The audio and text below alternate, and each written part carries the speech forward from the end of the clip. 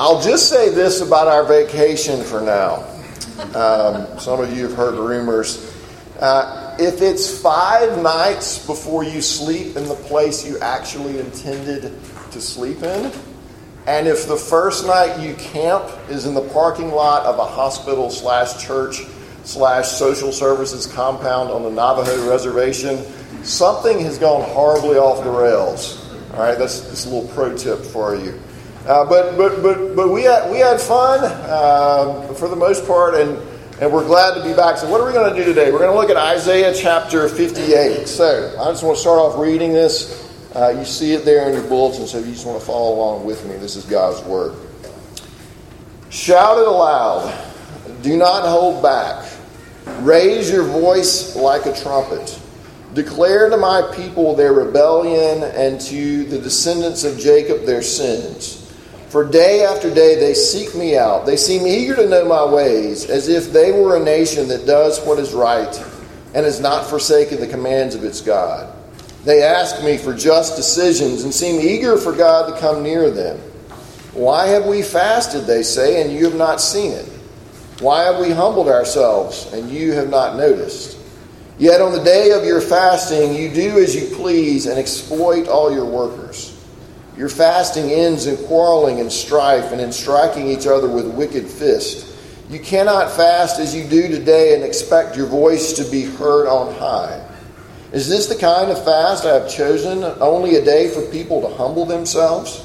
Is it only for bowing one's head like a reed and for lying in sackcloth and ashes? Is that what you call a fast, a day acceptable to the Lord?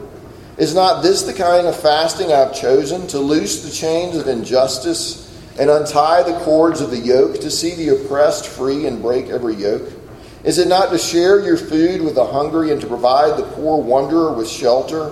When you see the naked, to clothe them, and not to turn away from your own flesh and blood? Then your light will break forth like the dawn, and your healing will quickly appear. Then your righteousness will go before you, and the glory of the Lord will be your rear guard. Then you will call, and the Lord will answer. You will cry for help, and he will say, Here am I. If you do away with the yoke of oppression, with the pointing finger and malicious talk, and if you spend yourselves in behalf of the hungry and satisfy the needs of the oppressed, then your light will rise in the darkness, and your night will become like the noonday. The Lord will guide you always. He will satisfy your needs in a sun-scorched land, and will strengthen your frame. You will be like a well-watered garden, like a spring whose waters never fail. Your people will rebuild the ancient ruins and will raise up the age-old foundations. You will be called repairer of broken walls, restorer of streets with dwellings. If you keep your feet from breaking the Sabbath and from doing as you please on my holy day, if you call the Sabbath a delight and the Lord's holy day honorable, and if you honor it by not going your own way and not doing as you please or speaking idle words, then you will find your joy in the Lord. And I will cause you to ride in triumph on the heights of the land and to feast on the inheritance of your father Jacob. For the mouth of the Lord has spoken.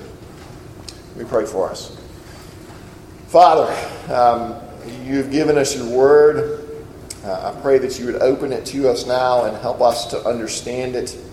And help us not just to be hearers of your word, but to be doers of your word. We ask in Jesus' name. Amen. So today what we're going to do is I want to look at one of the more common objections to the Christian faith. And it's the objection that says, I just can't believe that Christianity is true because of the way I see Christians behaving. Now, you may hear it stated in different ways. You may hear it stated, I can't believe in Christianity because the church is responsible for so much oppression and injustice. Or you may hear it stated, I can't believe in Christianity because the church is so filled with hypocrites. But when you boil it all down, what's happening is people are looking at the church as a whole, are looking at the behavior of individual Christians, and they're saying, if this is the type of life, if this is the type of behavior that Christianity produces, then I don't really want anything to do with that. So, how do we answer this objection? I think we start by acknowledging that there's some legitimacy to it. Now, while I would argue that the world is a much better place because of Christianity, and insert the obligatory, go watch the Book of Eli, where you see what the world is like if there is no Bible, where you can really see this demonstrated. The world is a much better place with Christianity than it is without it. But we have to admit that great injustices have been committed in the name of Christ, and that individual Christians have failed miserably in their behavior at times. I mean, in our own country, you only have to look at the way that white people treated African Americans for many years to see that this objection to Christianity is not illegitimate. The image that haunts me still is the image of the KKK gathered in the front of a church like this with a banner behind them that says Jesus saves. And you're just like, what in the world? Like, where's the disconnect there? So, yes, we as the church have failed badly at times. Yes, we as individual Christians fail badly at times. And I think if we're honest, we all have to admit that none of us are nearly as Christ-like in our own behavior as we would like to be. When we were putting the bulletin together this week, one of the hymns we're going to sing is All I Have Is Christ, and it was mistyped the first time as All I Have Is Christians. And a couple of people that I pointed this out to, their reaction was basically the same thing. They said, thank goodness that's not true. Right? Thank goodness that's not what we're singing, that we do have Jesus. So let's admit kind of on the front end, as we try to answer this objection, that it does have some teeth to it. So then how do we try to answer it? I want to do four things. Number one, and we'll spend the bulk of our time on this, I want us to look at what the Bible says about human behavior in general and Christian behavior in particular. Then second, I want us to look at how God feels about injustice and hypocrisy. And then thirdly, what do we do with the injustices committed by Christians? And fourthly, how can I, as a believer, make Christianity more attractive and not less attractive? All right, so first of all, what does the Bible say about human behavior in general and Christian behavior in particular? Again, the objection says, I can't believe in Christianity because it's led to so much oppression and injustice. The atheist Richard Dawkins has even gone so far to say, as to say, religion itself just inherently leads to violence. Like, that's just the nature of religion, that it leads to violent behavior. Christopher Hitchens has said that religion poisons everything, that's just what it does. So, does religion necessarily produce violence? Well, no, and that one's kind of easy because there's never been an Amish person on a terrorist watch list, right? Like, we're not concerned about the Amish, and they're some of the most religious people that we know. And so, no, religion doesn't necessarily produce violence. Yes, it can produce violence when taken in the wrong way. But the reality is if you look back, for instance, at the 20th century, most of the violence in the 20th century was not driven by religion. It was driven by a very secular worldview. Alistair McGrath wrote this. He said, the 20th century gave rise to one of the greatest and most distressing paradoxes in human history, that the greatest intolerances and violence of that century were practiced by those who believed that religion created intolerance and violence. Did you hear what he said? The greatest intolerance and violence were done by those who, the whole time they were doing it, were saying that religion creates tolerance and violence. In Cambodia, millions of people were killed in the name of socialism. Between 1918 and 1941, McGrath writes that the Soviet authorities systematically destroyed the church and the priests and tried to wipe away any evidence of religion. Joseph Stalin, millions were killed under his atheistic communism. And so it can't simply be, the answer can't be as simple as religion leads to violence when it's obvious that non-religion, when atheism leads to violence as well. And so what's the answer then? A newspaper once asked its readers this question, well, what's wrong with the world? G.K. Chesterton replied very shortly, "Dear sirs, I am. Sincerely, G.K. Chesterton." See, the Bible places the cause of the violence and the wickedness in the world very squarely inside the human heart. Genesis 6:5. The Lord saw that the wickedness of man was great in the earth, and that every intention of the thoughts of his heart was only evil continually. Jeremiah 17. The heart is deceitful above all things and desperately sick. Who can understand it? Romans 3. None is righteous, no, not one. No one understands, no one seeks for God. All have turned aside. Together they have become worthless. No one does good, not even one. Ephesians 2. And you were dead in the trespasses and sins in which you once walked. And so, what's the problem with the world? Well, I am. I'm the problem with the world. You hear people say from time to time, well, I just believe people are basically good. And when I hear that, I kind of want to say, what people? Compared to who? Charles Manson maybe, but let's be honest. You and I are carrying around in ourselves the seeds of murder and the seeds of adultery, and we demonstrate hate, and we carry around pride.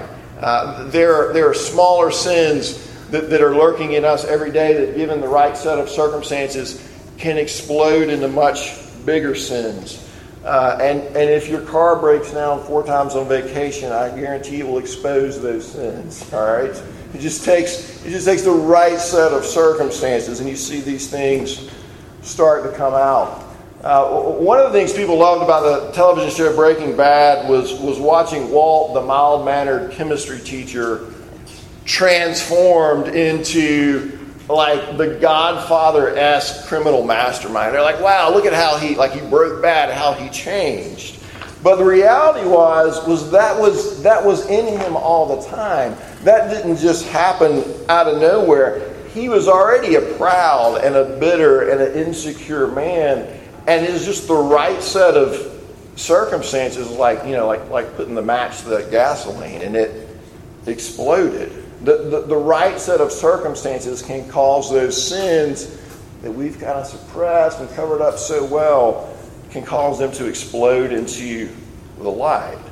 And so acts of injustice and acts of oppression committed by both Christians and non-Christians, while they may be fueled by differing belief systems or differing set of circumstances, ultimately have their root in the sinful soil of the human heart. And that's something we all have in common.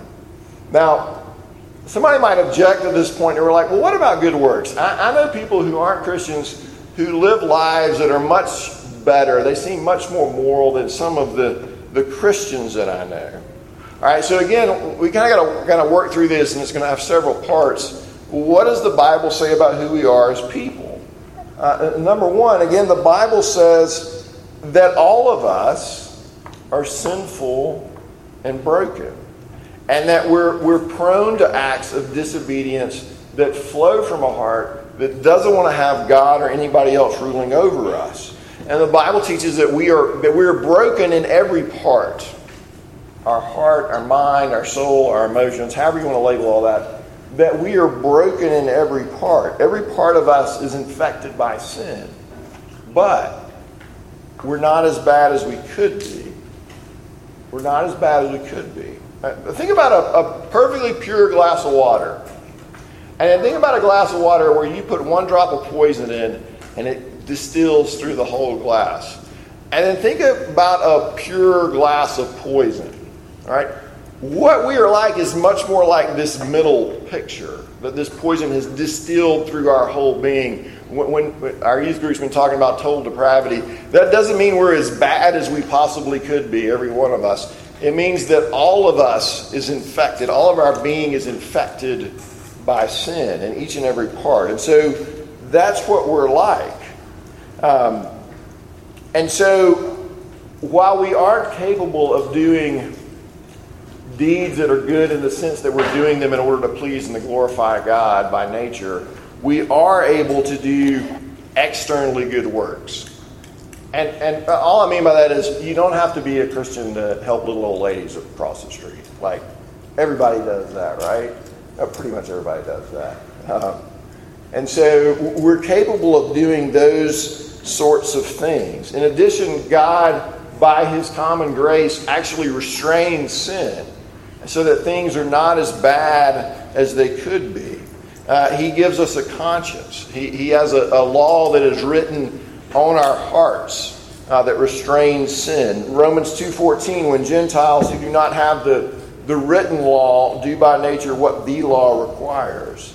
And so people who aren't Christians do good things, do externally good things. They keep promises. They contribute to society. They help the homeless. They do all sorts of wonderful things. So that's number one. Number two, the Bible teaches that Christians aren't saved by being good. They're not saved by works. They're not brought into a right relationship with God by what they do, but they're saved through faith in Jesus.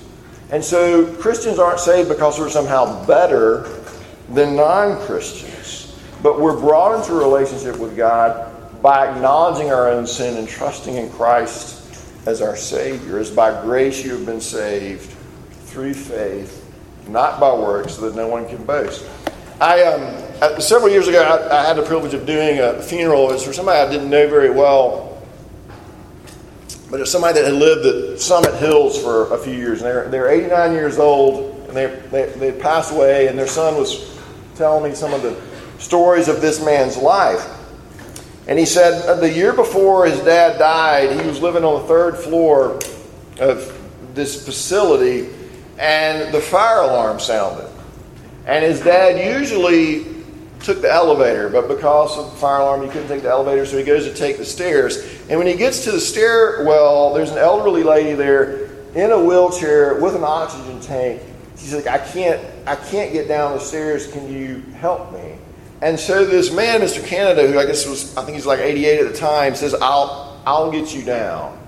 And so he picks the lady up out of the wheelchair, and he carries her down 3 flights of stairs to safety. All right, that's pretty amazing, right? Like, we all hope we could do something like that. Now, most people hear that story and say, well, that's the kind of people that go to heaven. I mean, that's how you get to heaven, by doing good works like that, by carrying people down the stairs when they need to be carried down the stairs. But that's not what the Bible says. The Bible teaches that we go to heaven when we realize that we're the little old lady sitting in the wheelchair with the oxygen tank, and we can't make it down the stairs. And then Jesus comes along, and we throw ourselves in His arms, and He carries us down the stairs. He carries us to salvation. He carries us to safety. That's the gospel. That's the message the church proclaims. That's salvation by grace, not by works. So what are we saying here? We're saying all people are broken and sinful. Everybody, Christians and non-Christians. Because of God's common grace, we're not as bad as we could be. But we're all, Christians and non-Christians, capable of doing what we'll just call externally good works. Number 3, Christians are saved then not because they're better than non-Christians, but because they realize that even their best works are tainted with sin, and they trust Jesus to save them. Which leads us to number 4.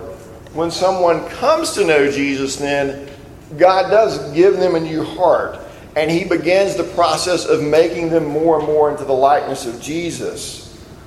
And they begin to change. But there are still remnants of what the Bible calls the flesh, or the sinful nature, that we carry around with us until we die. So we're all works in progress. And so we're going to mess up, and we're not suddenly going to live perfect lives once we become Christians. And so we'll fail sometimes in pretty big ways. No matter how long somebody's been a Christian, they're still a sinner. And so they're still going to sin, and they're still going to fail, and they're still going to have blind spots even.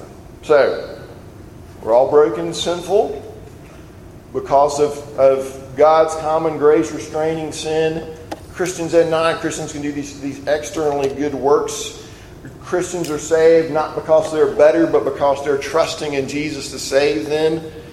4, Christians are forgiven, and yet we still sin because we have remnants of the sinful nature. Sanctification is a process. Now put all that together. All right, and think about 2 people. Neither of them are Christians. One of them grew up in a home with loving parents who instilled a basic sense of right and wrong, who taught them how to be responsible, who taught them how to work hard, who made sure they had a good education. The second person grew up in a broken home, had abusive parents who struggled with all kinds of addictions. They had a rough life, and now in their own life they're battling with addiction. And the second person hears the gospel and becomes a Christian. And some things start to change overnight, but everything doesn't change at once.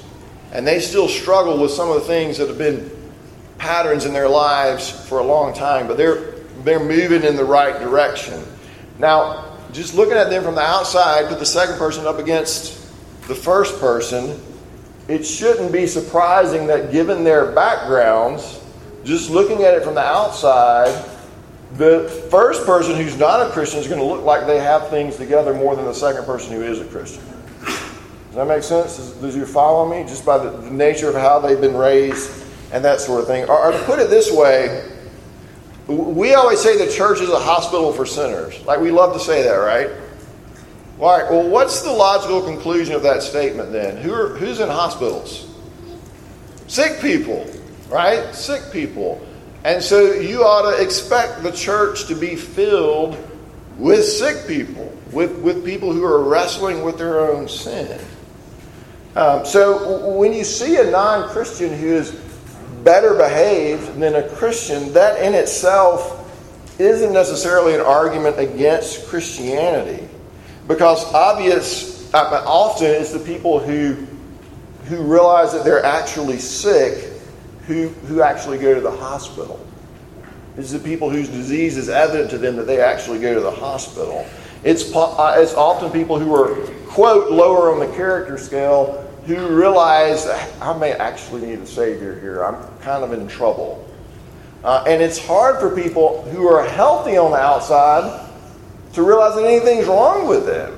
Like, you don't go to the doctor for a long time because I'm fine. Well, actually, there's something wrong inside. It's hard for those who their life is just well put together and seem to do good things for them to see that they actually need Jesus.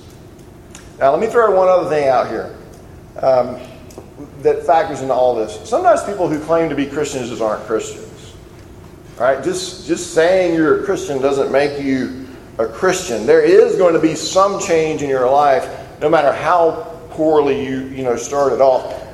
Jesus says, by your fruit you will know them. And so there is going to be some visible evidence of Christianity in our lives. And so when you see somebody claiming to be a Christian who's not living like a Christian, and you confront them and call them to repentance, which has to happen with all of us, but when you confront them and there's no repentance, and there's no remorse, and there's no real desire to change anything, then you can legitimately begin to ask the question like, well, I don't know if that person's actually converted or not. I mean, they just may be a professing believer who is not actually a believer.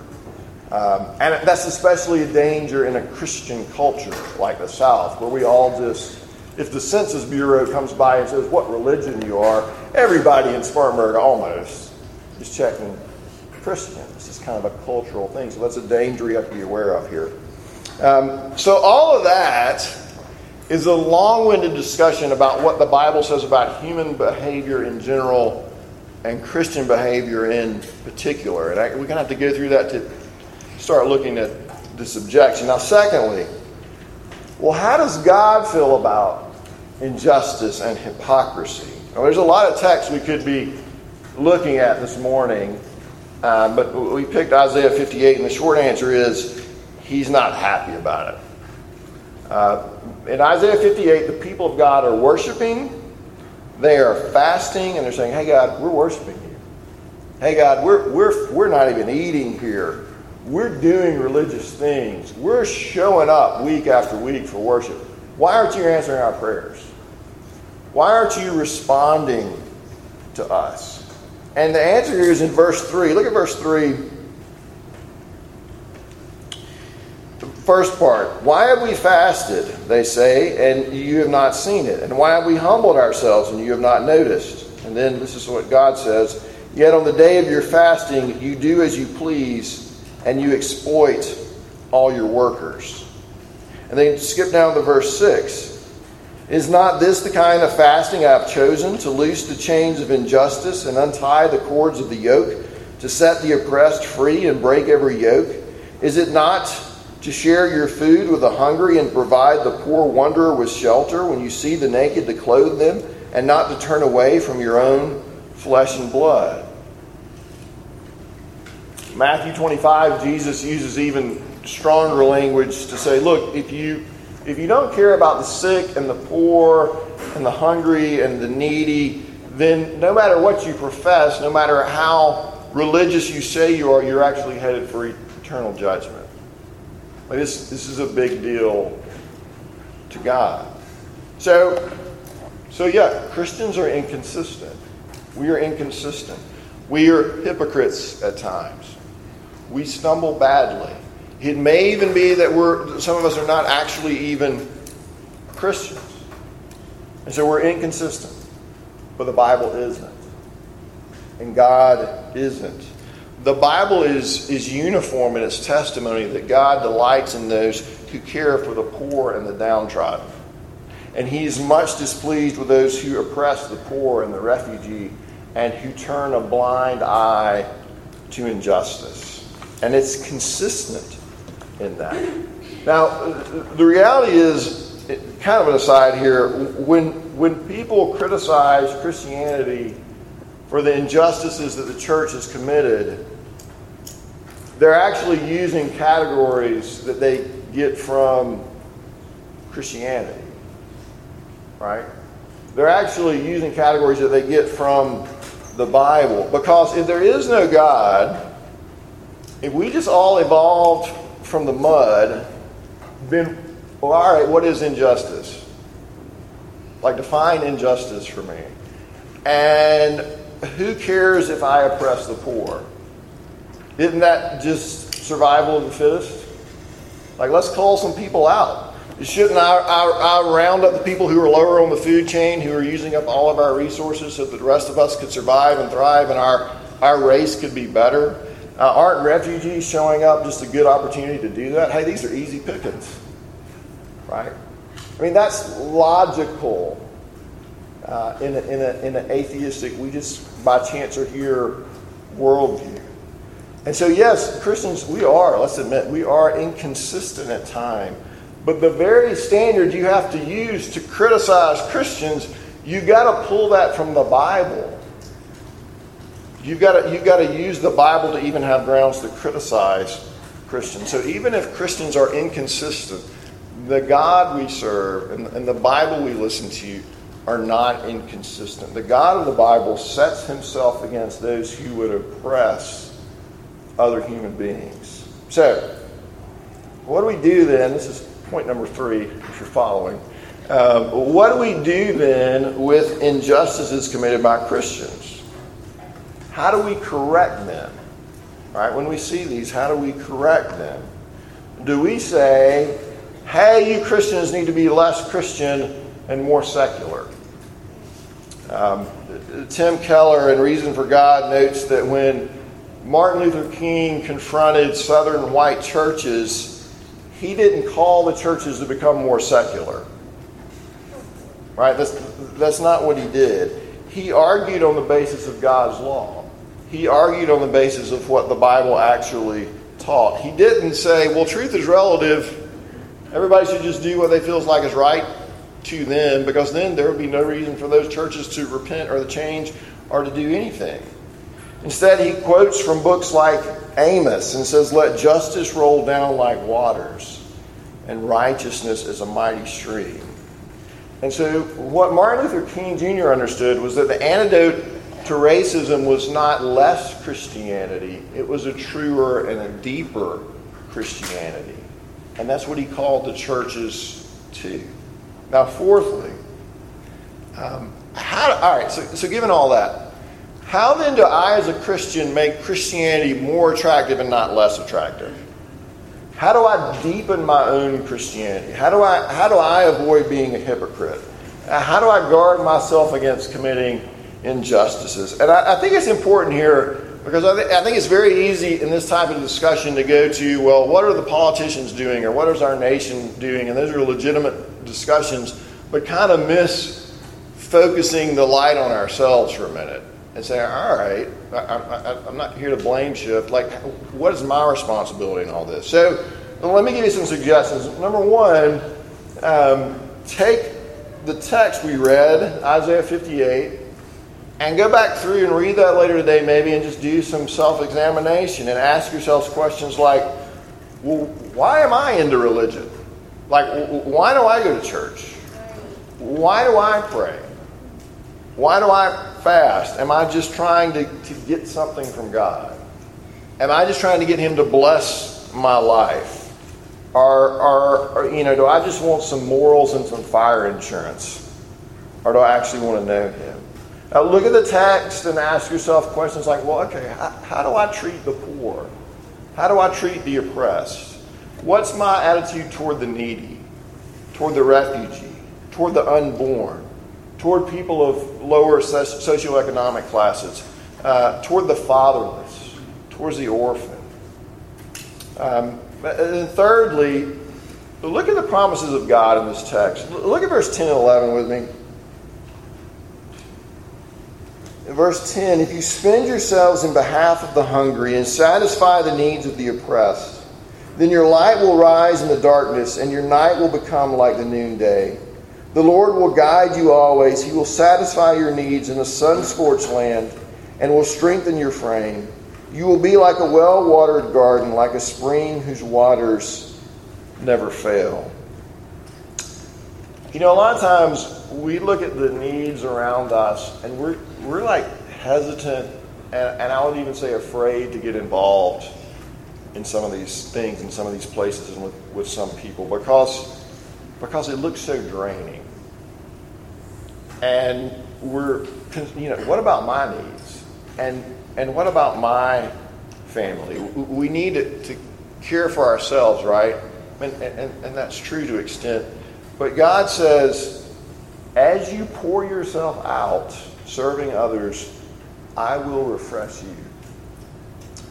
Bill Leslie was a pastor in Chicago, and he said, kind of in inner city Chicago, and he said that it was these verses that really rescued him from a time of exhaustion and burnout and just feeling like he was at a dead end in ministry. One author said this about Pastor Leslie. He said, what struck Pastor Leslie so powerfully was the fact that if we pour ourselves out for others, God promises to make us like a watered garden.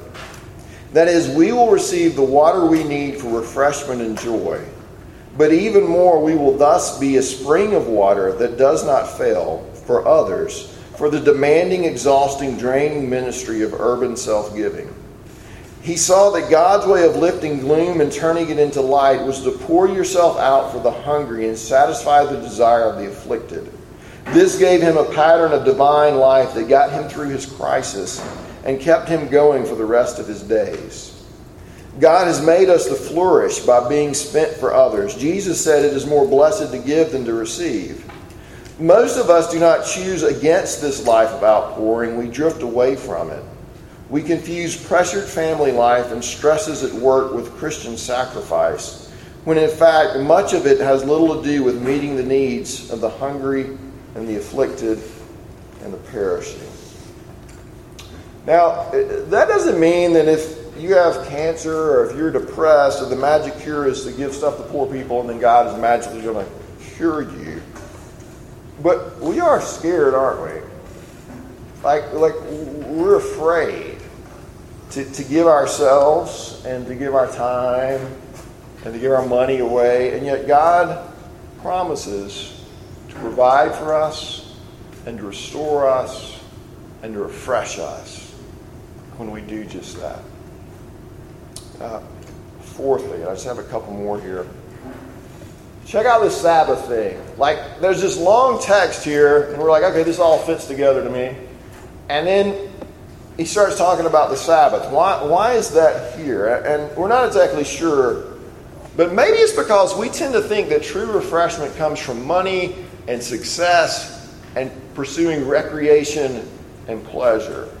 And so we hold on to our money and we don't give it to the poor. And then we never rest because we're busy chasing success and we're busy chasing recreation. And we show up for worship on Sunday like we're supposed to, but then the rest of the day we go right back to chasing all those things we've spent all week chasing. What if God had given us this day so that we could use it to seek rest and refreshment in Him?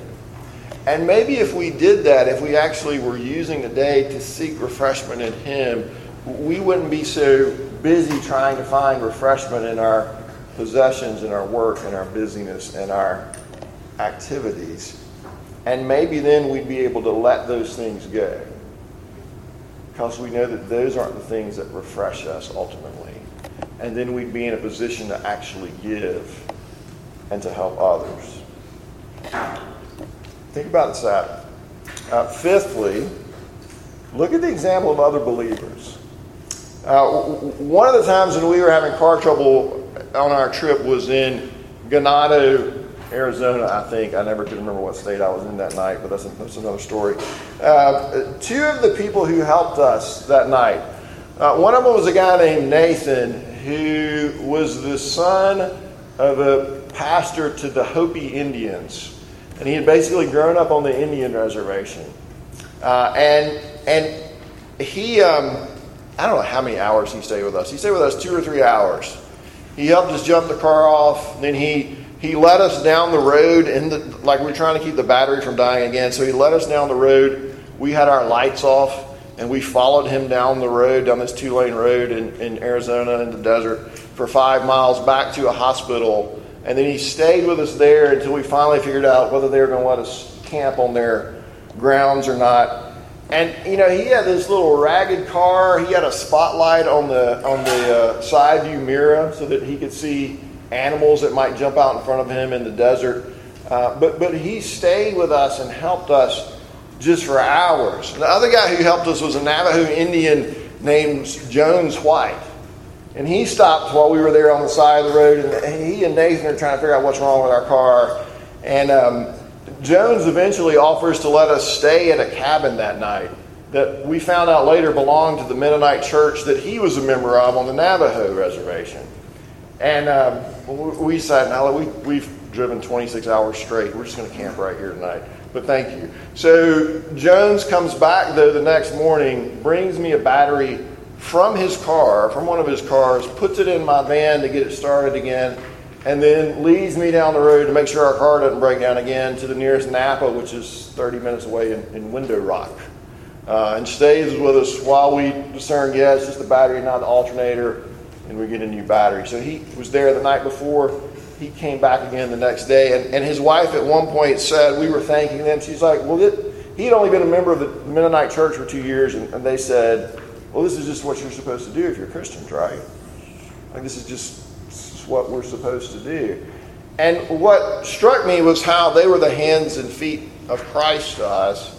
But also what struck me was that, like, if we were like standing at this, looking at this from afar, those would be the people that the world would think of as the least of these, materialistic. They didn't have a lot. They were living on Indian reservations. They were living in places where we would go on a mission trip and then come back home to our comfort. And yet they were the ones demonstrating the love of Christ to us. And so often it's seeing other people and even receiving love yourself that enables you then to go and to love other people, which brings us to our very last thing. We don't just look at other people. We finally look to Jesus. For you know the grace of our Lord Jesus Christ, that though he was rich, yet for your sake he became poor, so that you by his poverty might become rich. At the center of our religion that we profess is a man who willingly became poor and oppressed for us. He willingly did that for us. Does our Christianity reflect the Christ that we claim to follow? Think about that. Let me pray for us. Father, we acknowledge that at times we are not the best testimony to the truthfulness of Christianity, and that our the injustices we commit and our own hypocrisy is a barrier to people. And so, Father, I pray that you would change us, as we see the example of other believers who seem to get it. That you would change us as we spend time on the Sabbath resting from all of our busyness and being refreshed in you. And that you would change us ultimately as we look to Jesus, who became poor willingly for us. As we see that, help us to pour ourselves out and to become poor for others. We ask in Christ's name. Amen.